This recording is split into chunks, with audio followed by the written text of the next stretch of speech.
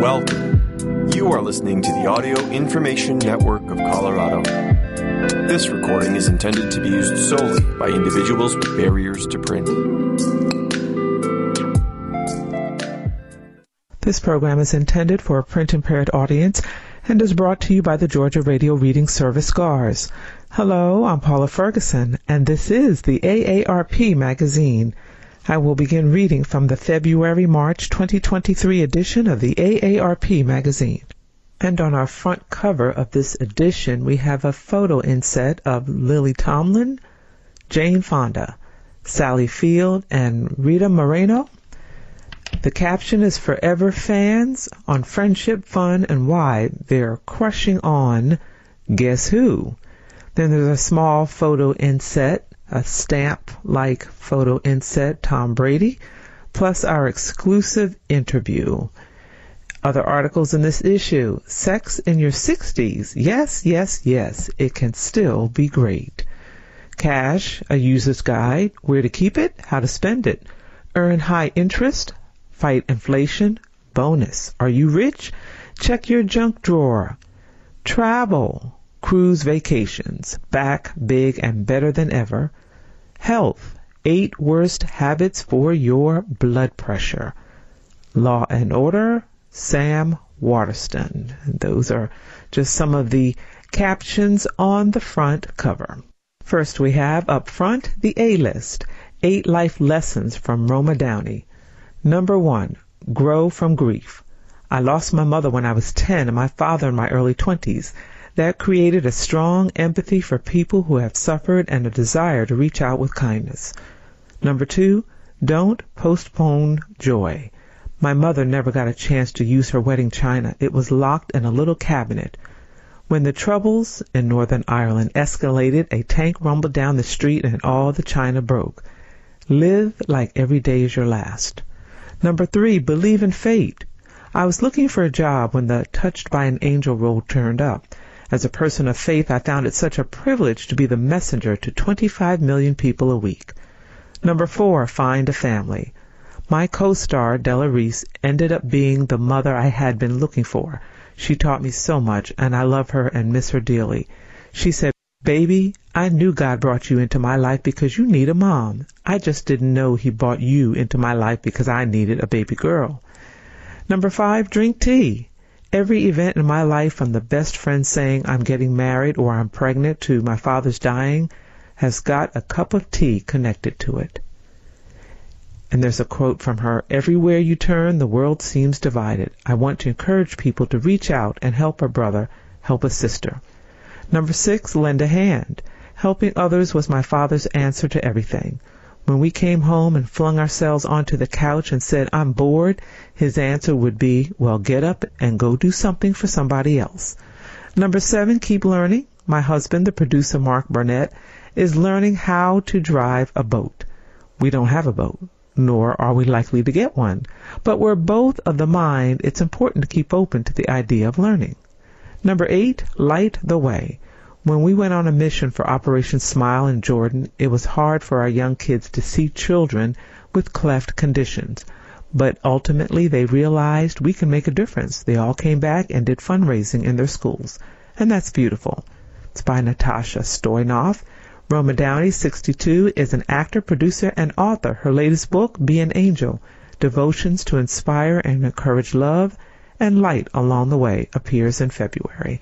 And that is up front the A-list, 8 life lessons from Roma Downey. Next and up front we have Bean Counter. We asked Chef Charlie Layton of Basic Kitchen in Charleston, South Carolina for his favorite dry bean choices, plus other varieties and tips to consider. And there are photo insets of several dishes. One is the secret ingredient, adzuki beans. There's a photo inset of that, and they appear to be little cakes. Great northern beans, thickened soups, sauces. There's a bowl of northern beans with carrots and corn, parsley, and other vegetables mixed in. Chili your way, kidney beans, black pinto beans, and there's a bowl of chili beans and black pinto beans with some cheese and lettuce and other vegetables in there as well. Fava bean falafel, lima bean succotash, yum. There's two separate dishes, the fava bean falafel and the lima bean succotash. And here's our bean counter. Black, native to the Americas, flavor, earthy, mushroom-like. Best uses, served with rice added to soups and bulked up veggie burgers. Cooking tip, before cooking, most dry beans should be soaked in water for at least 4 hours, then drained. Great Northern, native to the Americas, flavor, mild, nutty. Best uses, classic baked beans added to soups or stews. Cooking tip, to skip the soak, use a multi-cooker. Also consider other white beans, include navy beans and cannellini, aka white kidney beans. Fava broad, native to Mediterranean and Middle East. Flavor, creamy mouthfeel, earthy with a hint of sweetness. Best uses, Egyptian-style falafel, hummus, salads. Cooking tip, add baking soda to soaking water to loosen skins. Remove skins from water after cooking. Chickpea garbanzo, native to Mediterranean and Middle East. Flavor, buttery. Best uses, hummus, marinated. Reserve canned liquid cooking water for plant-based egg alternative. Cooking tip, for hummus, soak for 12 hours with baking soda. Boil without salt. Lima butterbean, native to the Americas. Flavor, lightly sweet and mild. Best uses, scotch olio, preserved and seasoned olive oil. Salads, veggie burgers. Cooking tip, simmer fresh young beans unsoaked in salted water. Also consider giganta, popular in Greek cuisine. Kidney, native to the Americas. Flavor, slightly sweeter than white beans, but very tender. Best uses, Caribbean-style rice and peas, chili.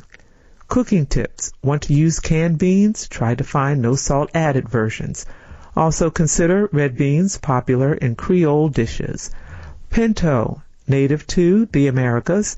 Flavor, creamy, slightly nutty, and smooth in texture. Best uses, chili, various beans, and rice dishes. Cooking tip, skim any scum off cooking water. Also consider black-eyed peas, yes, they are beans, anasazi, and cranberry. Adzuki, native to Asia, flavor, noticeably sweet, nutty. Best uses, salads, sweet applications such as plant-based brownies. Cooking tip, there's no need to soak beforehand. These cook up quickly. Simmer with a 1-to-4 ratio of beans to water. And that's by Kelsey Ogletree. The photographs of the beans are by Johnny Autry. And that is Bean Counter. We asked Chef Charlie Layton of Basic Kitchen in Charleston, South Carolina, for his favorite dry bean choices, plus other varieties and tips to consider. Our next article, Stars on Film. A rock photographer dishes about some of her famous subjects. For half a century, Lynn Goldsmith has photographed some of the biggest names in music for magazines including Newsweek, Rolling Stone, and People. Her latest book, Music in the 80s, offers a look at a decade that produced countless new stars and also gave new life to those who had hit it big in prior decades. Here are a few of Goldsmith's behind-the-scenes story. First is of Keith Richards. One of my favorite pictures in the book is a double-page spread of him. We were walking down 36th Street in New York, and this older woman obviously thought he might be somebody because I was taking his picture. But she had no idea. He's just a gentleman and a lovely person. It's a photo inset of Keith Richards and the older woman walking beside him. The Go-Go's. The Go-Go's were new, and they were a bunch of girls all helping each other with their makeup. And then I'd gone to see them perform, and I thought that they were the worst band I'd ever heard. People get better as they continue to play. U2 wasn't very good in the beginning either. And there's certainly a photo inset of the Go-Go's. There's 5 of them. Bob Marley. There's a picture of him looking really happy. At that time, he had cancer. It was inspiring to see him not only go out there and perform, but the way that he was with the people. He was just open and positive and didn't show the pain that he must have been going through. And there's a photo inset of Bob Marley with a big smile. Chrissy Hynde. She didn't want any makeup in those days, particularly before MTV really took hold and people cared more about what they looked like on film. You often had to break the barrier of artists who felt that what you were doing wasn't authentic. And there's a photo inset of Chrissy Hynde on her guitar, and those are by Whitney Matheson. Then we have Piano Men.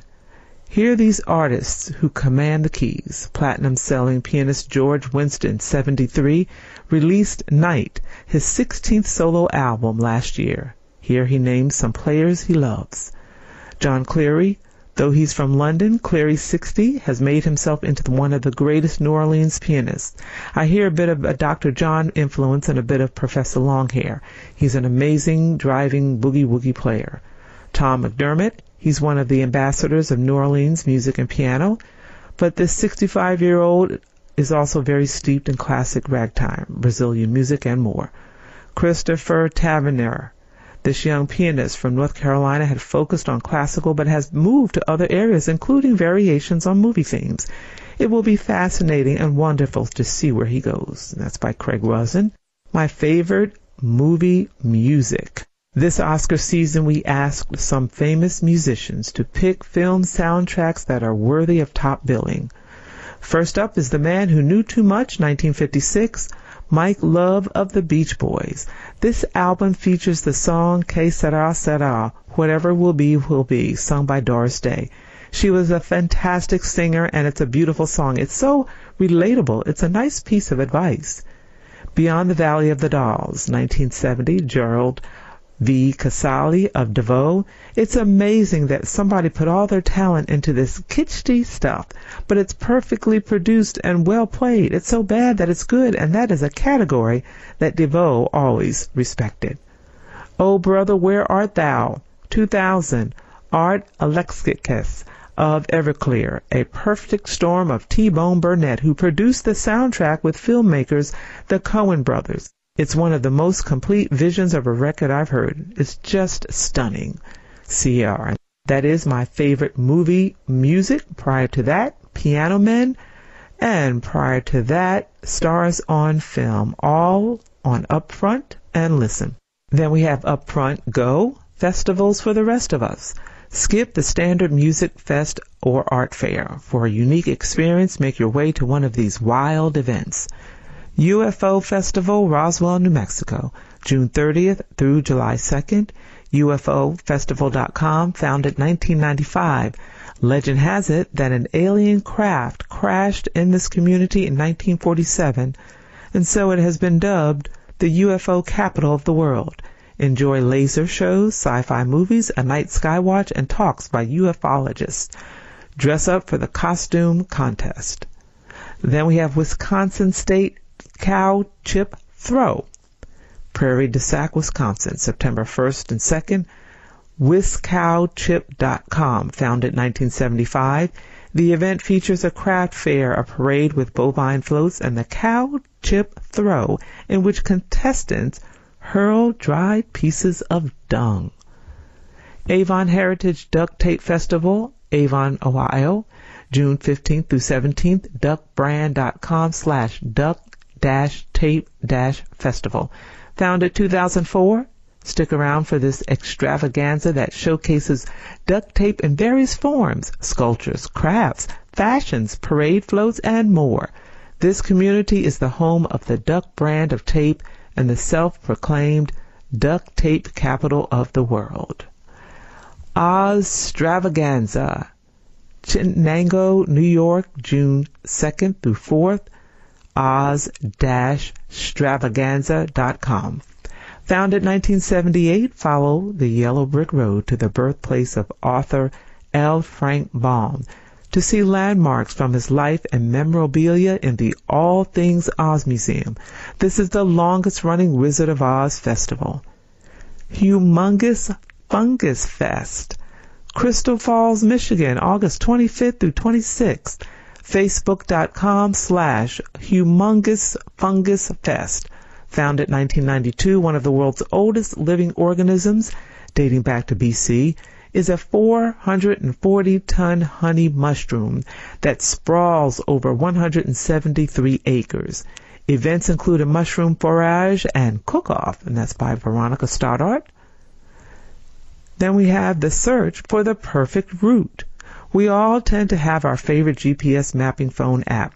Plug into your dashboard display using Apple CarPlay or Android Auto. How four compare. Google Maps. The app can deliver gas prices by station and help find parking. Maps are downloadable, so they're available offline where cellular reception is spotty. Waze, that's W-A-Z-E, features include gas prices and parking help. Waze also uses driver input to deliver alerts on speed checks, road hazards, and construction zones. Apple Maps, navigation is precise and includes info like which lane to use when approaching intersections or highway interchanges. Maps also has strong privacy features that prevent even Apple from knowing your route or location history. MapQuest. This app connects with MapQuest Travel, the company's travel guide site through which you can make hotel and restaurant reservations. Parking help and gas prices are available. MapQuest can also estimate fuel costs for your trip. That's by David S. Cohen, The Search for the Perfect Route. Preceded by Festivals for the Rest of Us. Skip the standard music fest or art fair for a unique experience. Make your way to one of these wild events. And then we have a side article, Packed with Features. Does your suitcase do these things? Electricity. Some new bags come with removable USB chargers that can power up your mobile phone. Organization. Some luggage has shelving that pops up when you open it. Other pieces can function as a tabletop or workstation. Tracking. Some suitcases have a built-in GPS tracker so you can find out on a phone app if it's nearby or tied up in transit. Weight monitoring. Some bags have a luggage scale that's built into the handle. By Maisie Fernandez, and that's Packed with Features. Does your suitcase do these things? Continuing in Upfront, Live, Collection Be Gone. How to dispose of an inherited museum of stuff. A collection isn't clutter to the collector, that is, but to an heir or potential heir, that cabinet or artfully curated and often costly curiosities, be they figurines, watches, first edition books, or war relics, can be unwanted stuff. Some advice on disposing of it. Record it. The first step is to free everyone of guilt, says Matt Paxton, a downsizing expert and author of Keep the Memories, Lose the Stuff. Heirs have no moral obligation to maintain someone else's collection. Whether you're the collector or an inheritor, give yourself permission to let it go, he says. If you want to acknowledge the collection for posterity, keep one cherished piece. Photograph the rest of the collection or film yourself telling its story. Then move on. Sell it. The ultimate question is this. Should you sell the collection as a whole or individually by piece? The answer depends on which is more important to you, money or time. Selling by individual piece will likely net you more profit. Other collectors may pay good money to fill holes in their collections, says Ed Kendall of Five Cats Antiques. But if you want to rid yourself of the collection quickly, sell it all as a lot. To assess the collection's value, research similar items to see what they sold for on marketplace websites, Kendall says. If you opt to sell it yourself, eBay and Etsy are popular for collectors. You can also find collectors' clubs online or contract with a dealer or an auctioneer who will take a cut of the sales. Donate it. Collections are rarely worth what you think, Paxton says, so you might want to avoid the mental fatigue of selling. An alternative is to donate the collection to a charity or find an organization that would appreciate the items, such as a library or museum. And that's by Naima Rowe. Then we have what to do with a kitchen desk. Many houses were built with a permanent desk in the kitchen. Today, these spaces are often cluttered catch-alls. We ask interior designers to reimagine the kitchen desk to make it more practical for our 21st century lives.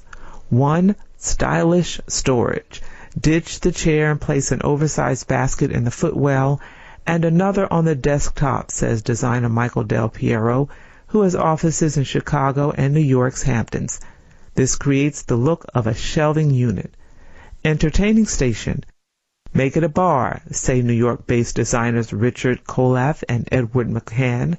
Clear the desktop and arrange spirits, mixers, glassware, and an ice bucket on a tray. Colath adds, put a wine rack or a wine fridge in the space below. Reading nook. Tear out the desk, says Dallas designer Shannon Bowers. Position furniture such as an armchair and a lamp where it had been. Marie Prowler, Houston. And that is what to do with a kitchen desk. And then we have another small article, my favorite tool. Linda Hayslett, 45, is the founder of LH Designs and has worked for clients such as Sandra Oh and Charlize Theron. I carry a measuring tape in my purse. At a flea market, I noticed items that were perfect for a project. I shared photos with my client and measured them on the spot. Another client said that since arming herself with a measuring tape, she's staved off impulse purchases. The numbers don't lie. NR, and that is my favorite tool. That completes our Upfront Live collection begun. My favorite tool, a kitchen desk. As we continue in Upfront, tech. Ask the tech guru. Question. I have several laptops I no longer use. I'd like to donate or responsibly dispose of them. How can I wipe them clean of all personal data? Is there a way to restore them to factory settings like a phone or tablet? Lynn M. Jason R. Rich, author of AARP's Tech How-To Books, answers, it is important to remove all personal data from your computer before getting rid of it. After backing up any needed files onto an external hard drive or in the cloud, do this. Windows 11 PC. Click on the Windows button and select Settings. Click on System. Click on Recovery. Click on Reset PC. Choose Remove Everything. Turn on the Data Erasure option. Windows 10 PC. Click on the Windows button and select Settings. Choose the Update and Security option. Click on Recovery. From below the Reset This PC heading, select Get Started. Choose Remove Everything. Turn on Data Erasure. For both of the above, the process will delete personal files and installed apps and restore the original settings. This could take up to 2 hours. Mac OS Ventura. Click on the Apple icon. From System Settings, go to the General option from the sidebar. Click on Transfer or Reset. Select Erase all content and settings. Mac OS Monterey. Click on the Apple icon, choose System Preferences, select Erase all content and settings. For both of the above, then take these steps. When prompted, log into the Mac using your credentials. When you see the message, you are about to erase all content and settings from this Mac, choose Erase all content and settings. Have a tech struggle? Send your question to personaltech@aarp.org, and it might be selected for a future issue of AARP, the magazine. Then we have Tracking Fido's Fitness. Electronic collars keep tabs on your dog's activity. Any dog owner knows that their pet can get pretty obsessive about daily walks. Now you can keep track of every step they take. Just as people have fitness bands and watches to monitor their activity, dogs can have smart collars that do roughly the same thing. Deliver daily data to a phone app with information such as number of steps taken, distance walked, and amount of time spent sleeping. According to one such device, my 12-year-old Boxweiler, Milo, snoozes nearly 14 hours a day. My sleep-deprived wife expressed her envy. Among the smart collars on the market are 5 from Barking Labs, Whistle Health and Halo 2 Plus. Dog trainer Janine Pierce of Southern California told me these collars have an effect similar to that of fitness bands for people and can get pets to move more. I think a dog activity tracker is fun and useful, she says. It helps keep me motivated to give my own dog exercise. And that's by Craig Rosen. Tracking Fido's Fitness, electronic collars keep tabs on your dog's activity. Then we have Diagnose Your Phone Battery. If your smartphone is running out of juice faster than it used to, you might not need a new one. A less expensive fix could be to replace the battery. Yes, this can be done even though the phone is sealed shut. How to check your battery's health. On an iPhone, open Settings, then tap on Battery, and then Battery Health and Charging. Note the percentage next to maximum capacity. That indicates how the battery has degraded over time. If the number is below 80%, it should be replaced. On a Samsung Galaxy, a popular line of Android phones, launch Settings, tap on Battery and Device Care, then tap on Diagnostics and then Battery Status. Samsung will either show its status as normal or show a message that it's ready for replacement. How to replace the battery? Take your phone to an authorized service provider. If it is no longer under warranty, replacement battery service for an iPhone can cost $69. Android costs vary. How to keep your phone functioning? Many consumers today are holding on to their phones for years. Consumer Intelligence Research Partners reported that as of September, only 39% of phone buyers had owned their previous phone for less than 2 years, while 29% had their previous phone for 3 years or longer. That's by Edward C. Begg. And that concludes Diagnose Your Phone Battery, as well as Tracking FIDO's Fitness and Ask the Tech Guru, all under Upfront Tech. Next in Upfront, read Could It Be Murder? A clutch from some masters of suspense and mystery. Reviews Every Man a King by Walter Mosley. The author, best known for his Easy Rawlins series, hits the mark in the sequel to 2018's Down the River Unto the Sea. It again features unflappable investigator Joe King Oliver, who accepts a dangerous assignment to determine the guilt of a white nationalist jailed for murder. February 21st. 48 Clues into the Disappearance of My Sister by Joyce Carol Oates. Talk about an unreliable narrator. This gripping story is told through the eyes of a troubled woman, Gigi, whose beautiful older sister, Marguerite, has gone missing. We learn more about Gigi's disturbed mind as she unspools clues to her sister's fate. March 14th. I Will Find You by Harlan Coben. A classic Coben novel, fast-paced and twisty. His latest features David Burrows, a broken man serving a life sentence for the murder of his son, which he vehemently denies. When he learns the boy may be alive, he plots a daring escape from prison to find the truth. March 14th. Living Well, the good life lesson from the world's longest scientific study of happiness by Robert Waldinger, M.D., and Mark Schultz, Ph.D. The famed Harvard study of adult development followed a group of people through the decades, offering the authors rich data to conclude that the indisputable key to a good life is good relationships, which, they write, keep us healthier and happier, period.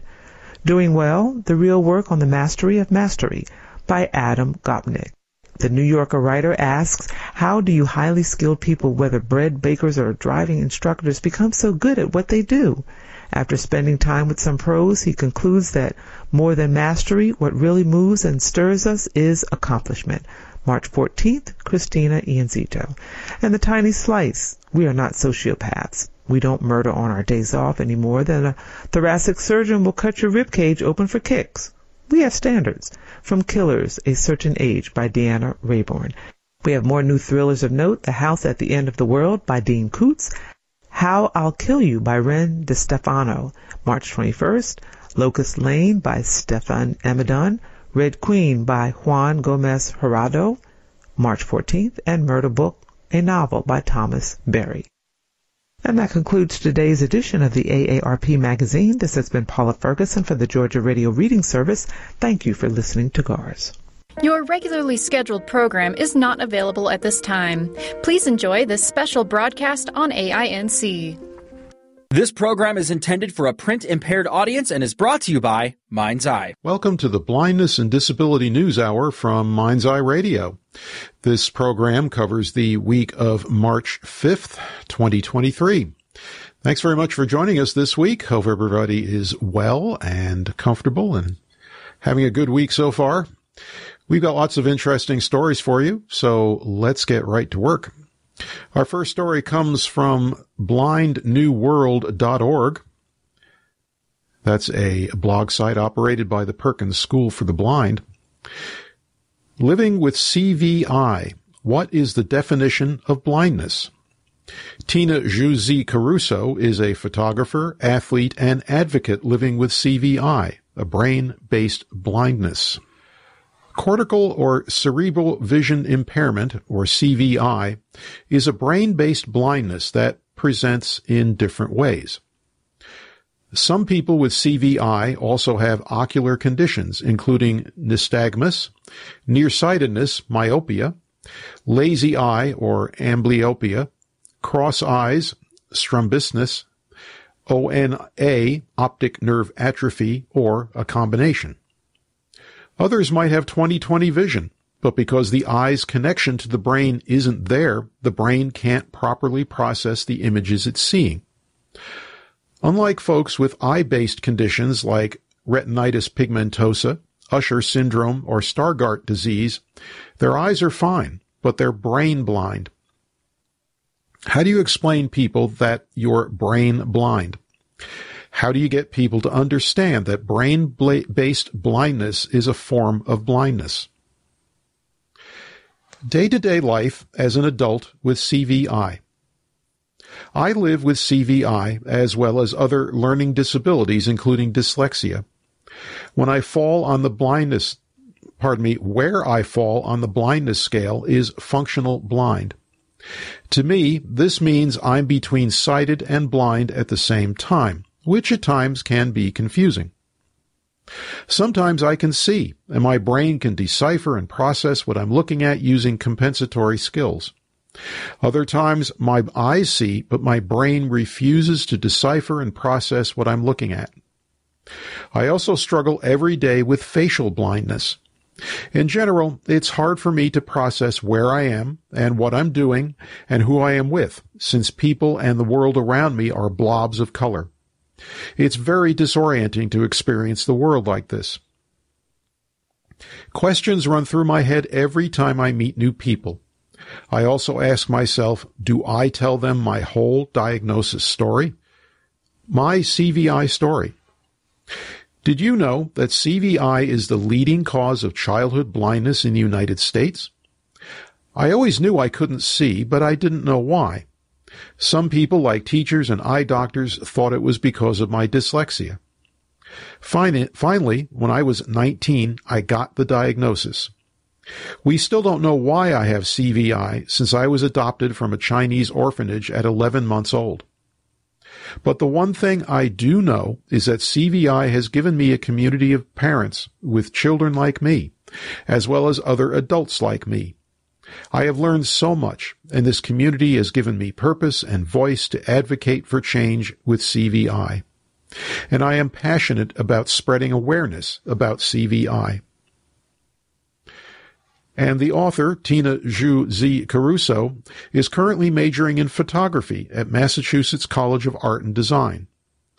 A lot of her work revolves around exploring how it feels to see with CVI and how things look to her with CVI. Tina is also a runner who tether runs with guides.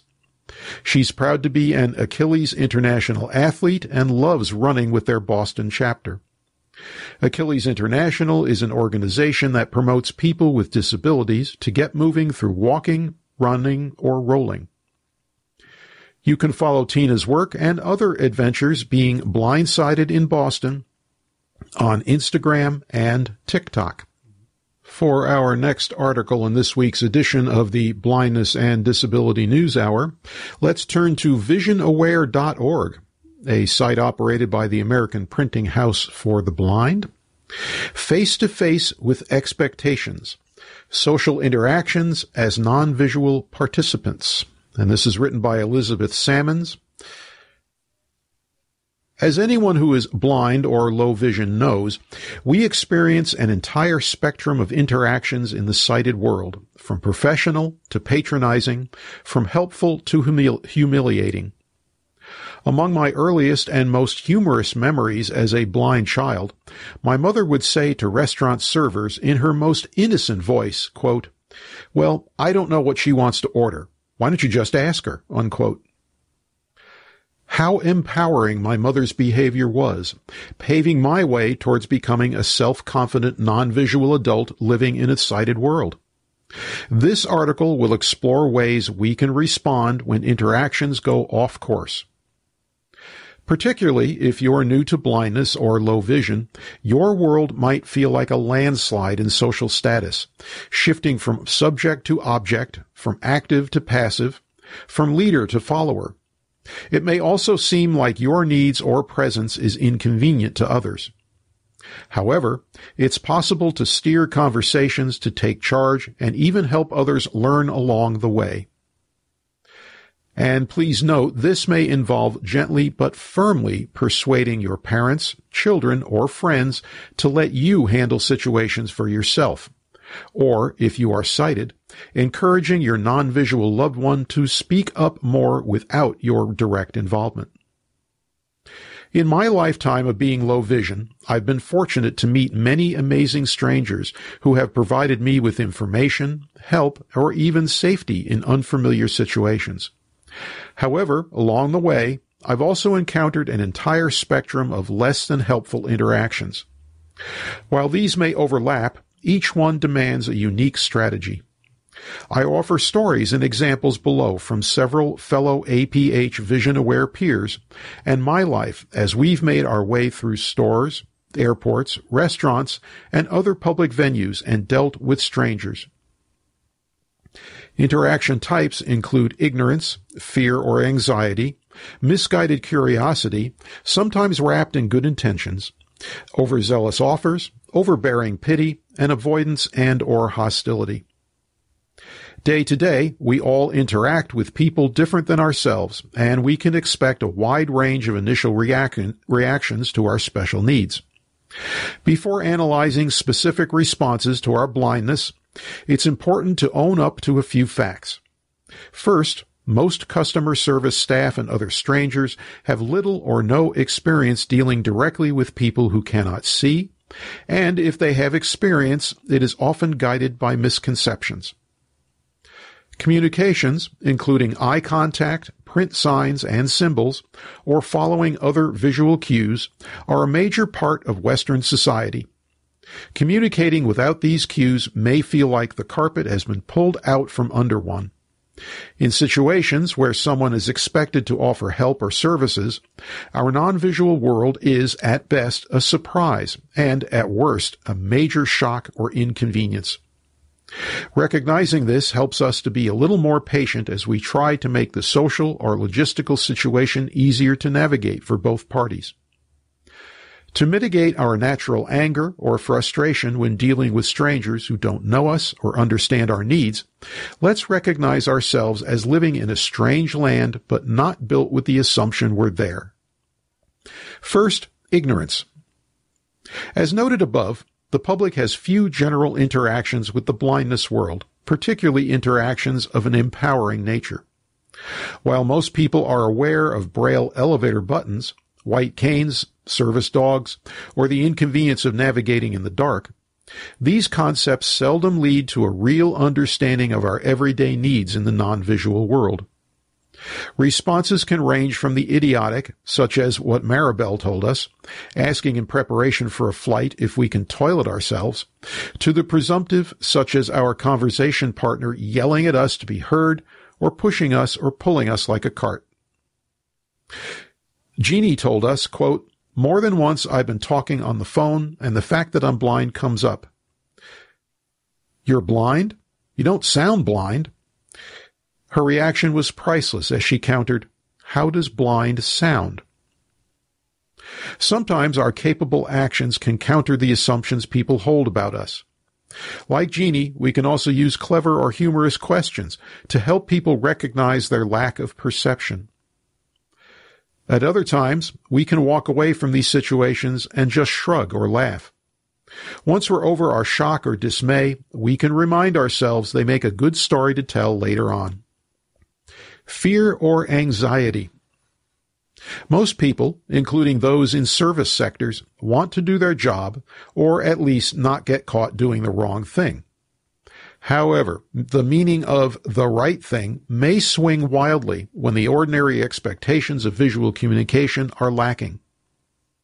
Audrey told us, quote, "Before I was a seasoned traveler, I decided to fly alone to visit a friend. I requested an airport escort to my gate.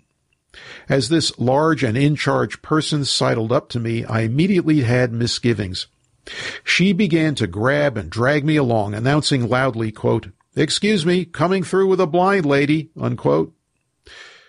When we arrived at the gate, she walked me up to the desk and said, quote, "I have a blind lady here. What do you want me to do with her?"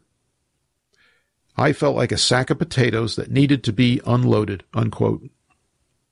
It's humiliating to get caught up in receiving service on someone else's terms. On one hand, we realize that not speaking up may reinforce negative behaviors or social expectations that bar progress in the blindness community overall. On the other hand, voicing our dissatisfaction can create its own kind of exhaustion and frustration that could escalate certain undesirable situations. What to do? Obviously, in cases of emergency or urgency, we need to avoid disorder, not becoming oppositional, and I've tried at times to use humor, such as saying, quote, "It's just my eyes that don't work. My legs are fine, and it feels great to walk after a 3-hour flight," unquote. A little humor can also go a long way in dissolving the fear or suppositions of others, especially in unfamiliar environments. My tagline when I know I need to ask for directions, specifics on price tags, or the location of the end of lines, or a free chair is, quote, "Excuse me, may I borrow your eyes for a few seconds?" unquote. Of course, you may never know what reaction you'll get, but what have you got to lose? And then there's misguided curiosity, sometimes well-intentioned. I learned the hard way, as a kid, that, like it or not, other people were watching me most of the time. Some people worry about us, no matter what they're doing.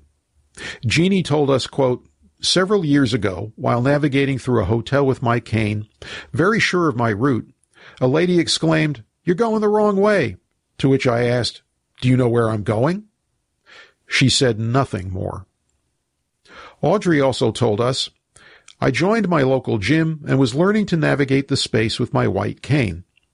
After coming for several weeks, a woman approached me and said, 'I have been watching you for some time now. Do you really need that cane? Because it looks like you can see just fine.' I took a deep breath and explained that my vision was hard to understand, and yes, I needed the cane to keep myself safe.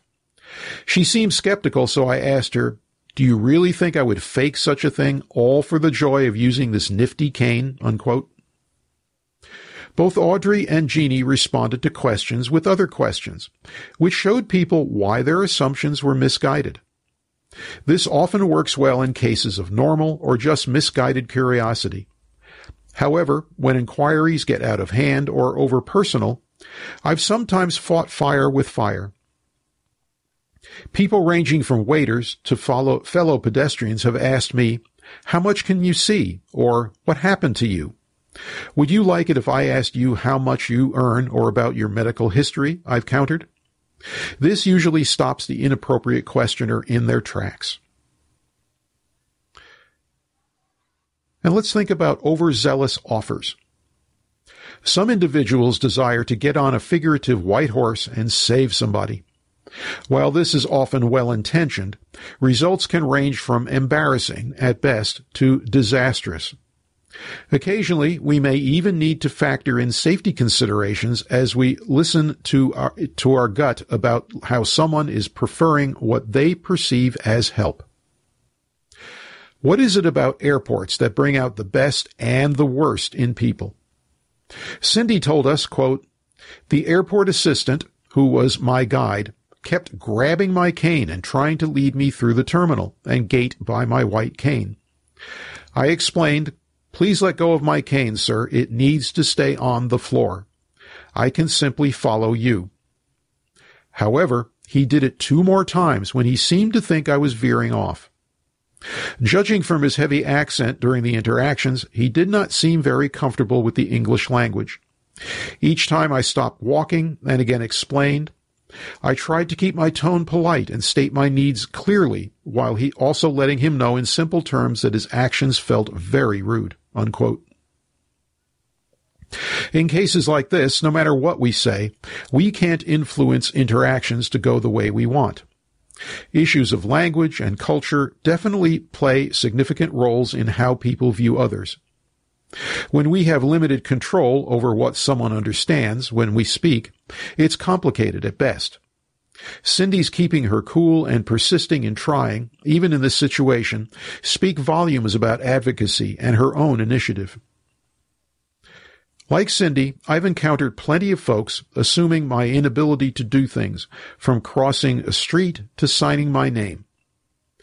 Here, I'll show you, I respond at times.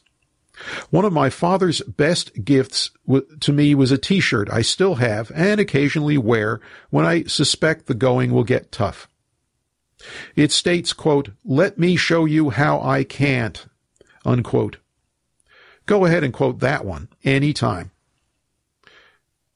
And next, let's talk about overbearing pity. Some people take in disability with a nearly overwhelming emotional reaction. To fear response above sharpens into, quote, "If I couldn't see, I would need someone to do everything for me," unquote. Cindy told us, quote, "At my local post office, I was alone and mailing several packages. After locating the door and walking in, someone came up to me and tried to take the packages out of my hand. I immediately stopped and asked, 'Excuse me, do you work here?' And she said, 'Oh, yes,' and then grabbed my arm and started pulling me to the counter. I again stopped and asked her to please let go and that I could just follow her.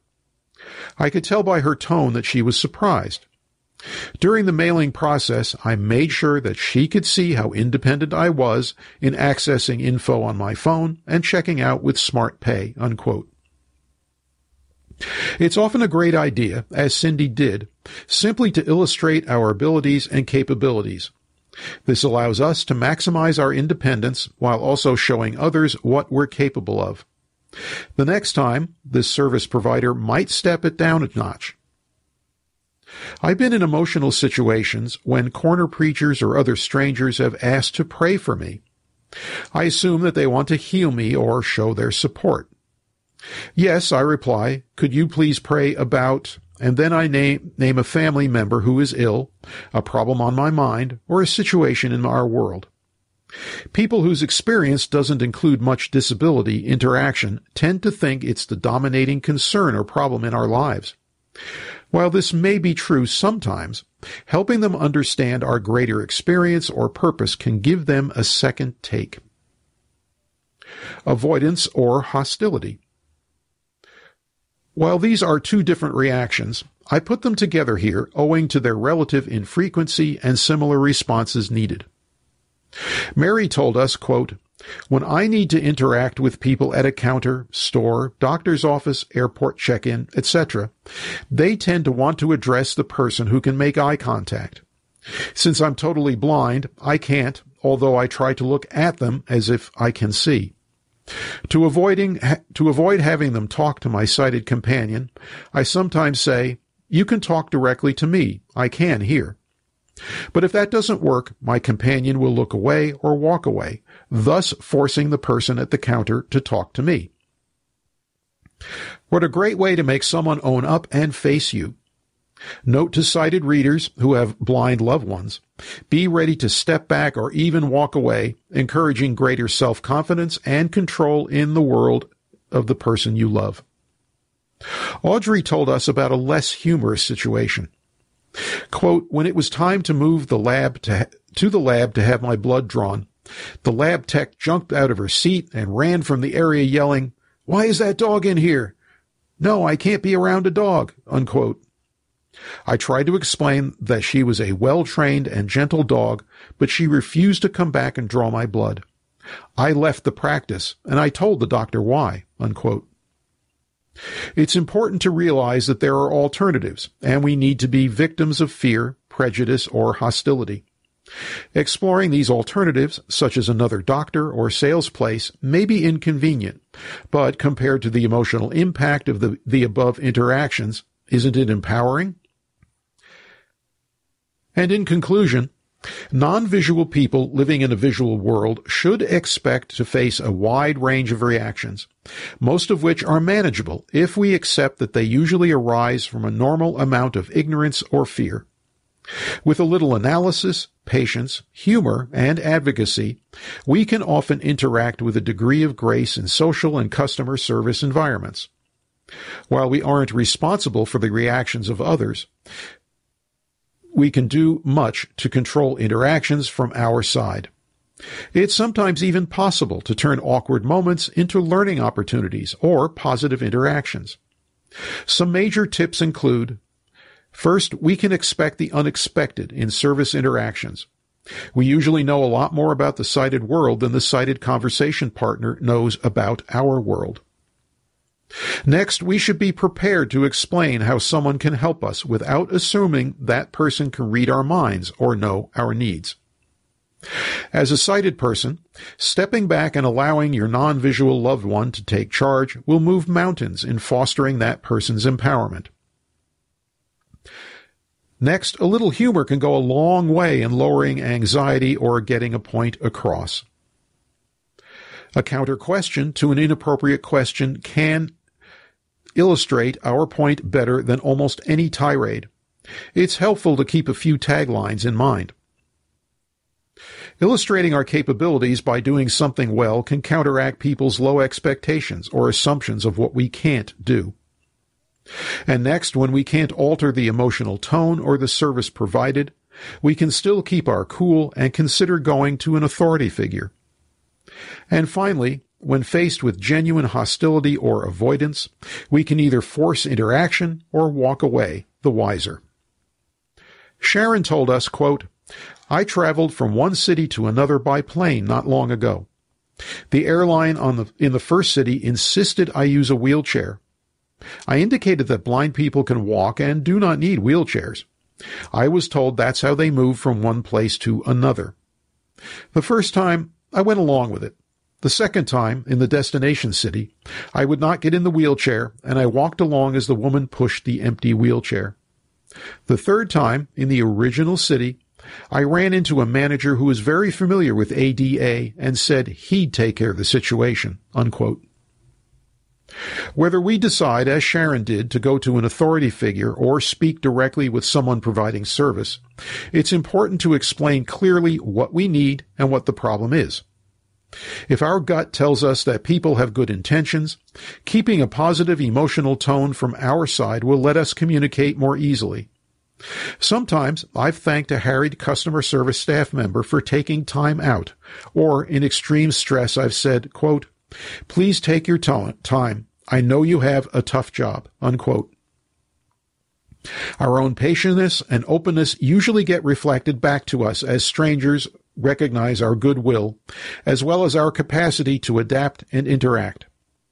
Many things in life require cooperation between at least two parties, and situations involving blindness are no exception. Being prepared mentally ahead of time is the best we can do, both for ourselves and for others, to create better interactions, not just in the moment, but for times to come.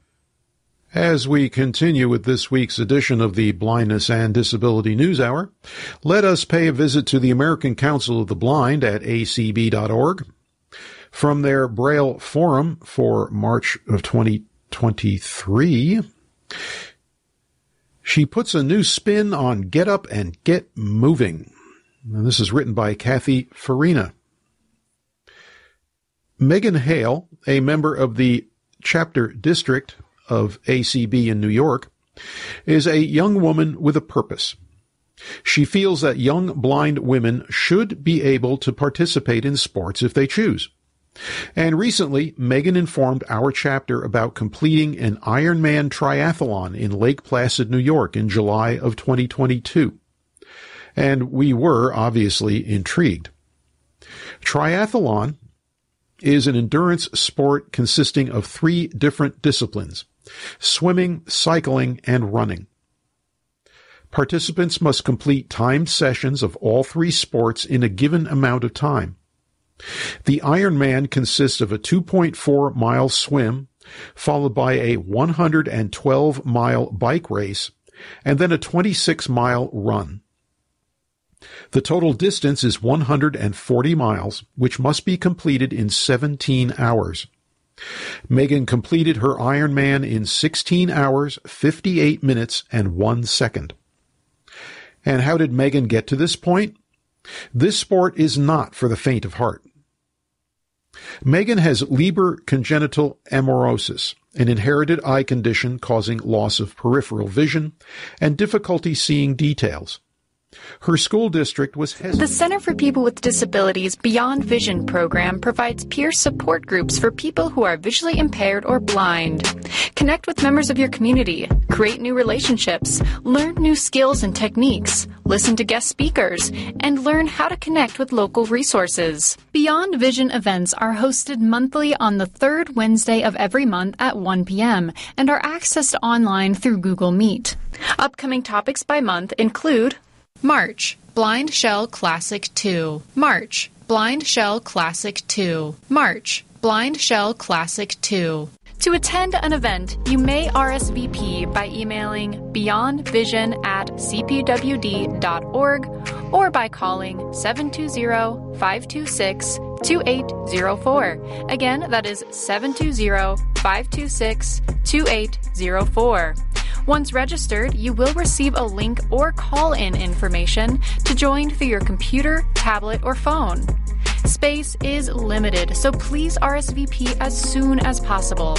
If you are unable to make the sessions, but you want to get connected with a skills trainer, request an accommodation, or find more information, please contact Estefania Corral by emailing estefania@cpwd.org or by calling 720-526-2804. That number again is 720-526-2804.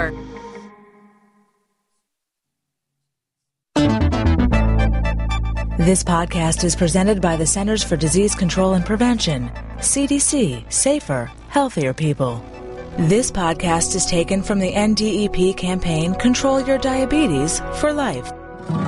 Winter is a season of holiday celebrations, football playoffs, and other occasions when family and friends get together over meals and snacks.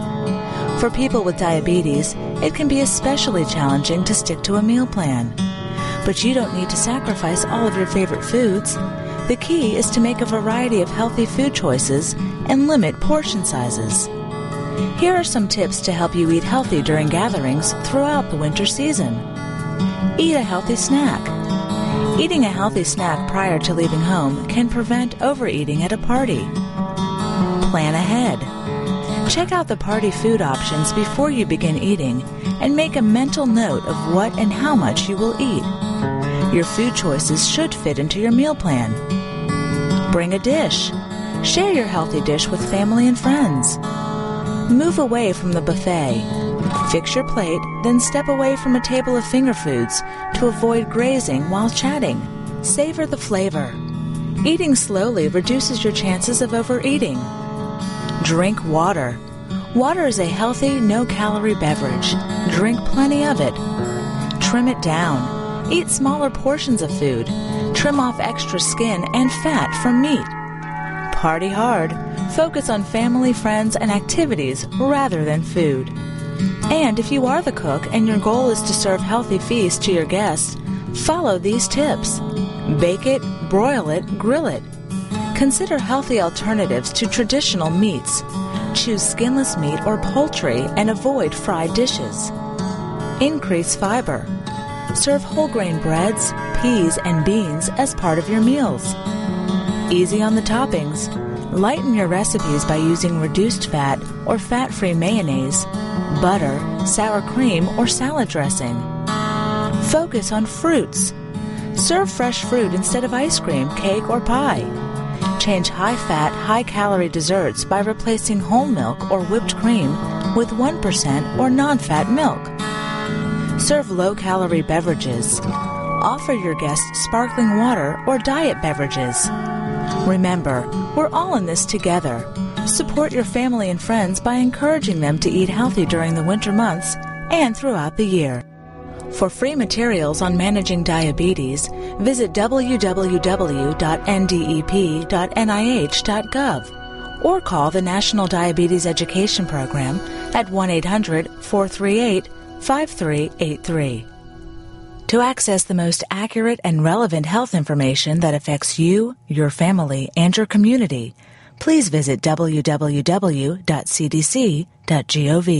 AINC programming is made possible by funds from the Boulder County and Denver Regional Council of Governments Area Agencies on Aging.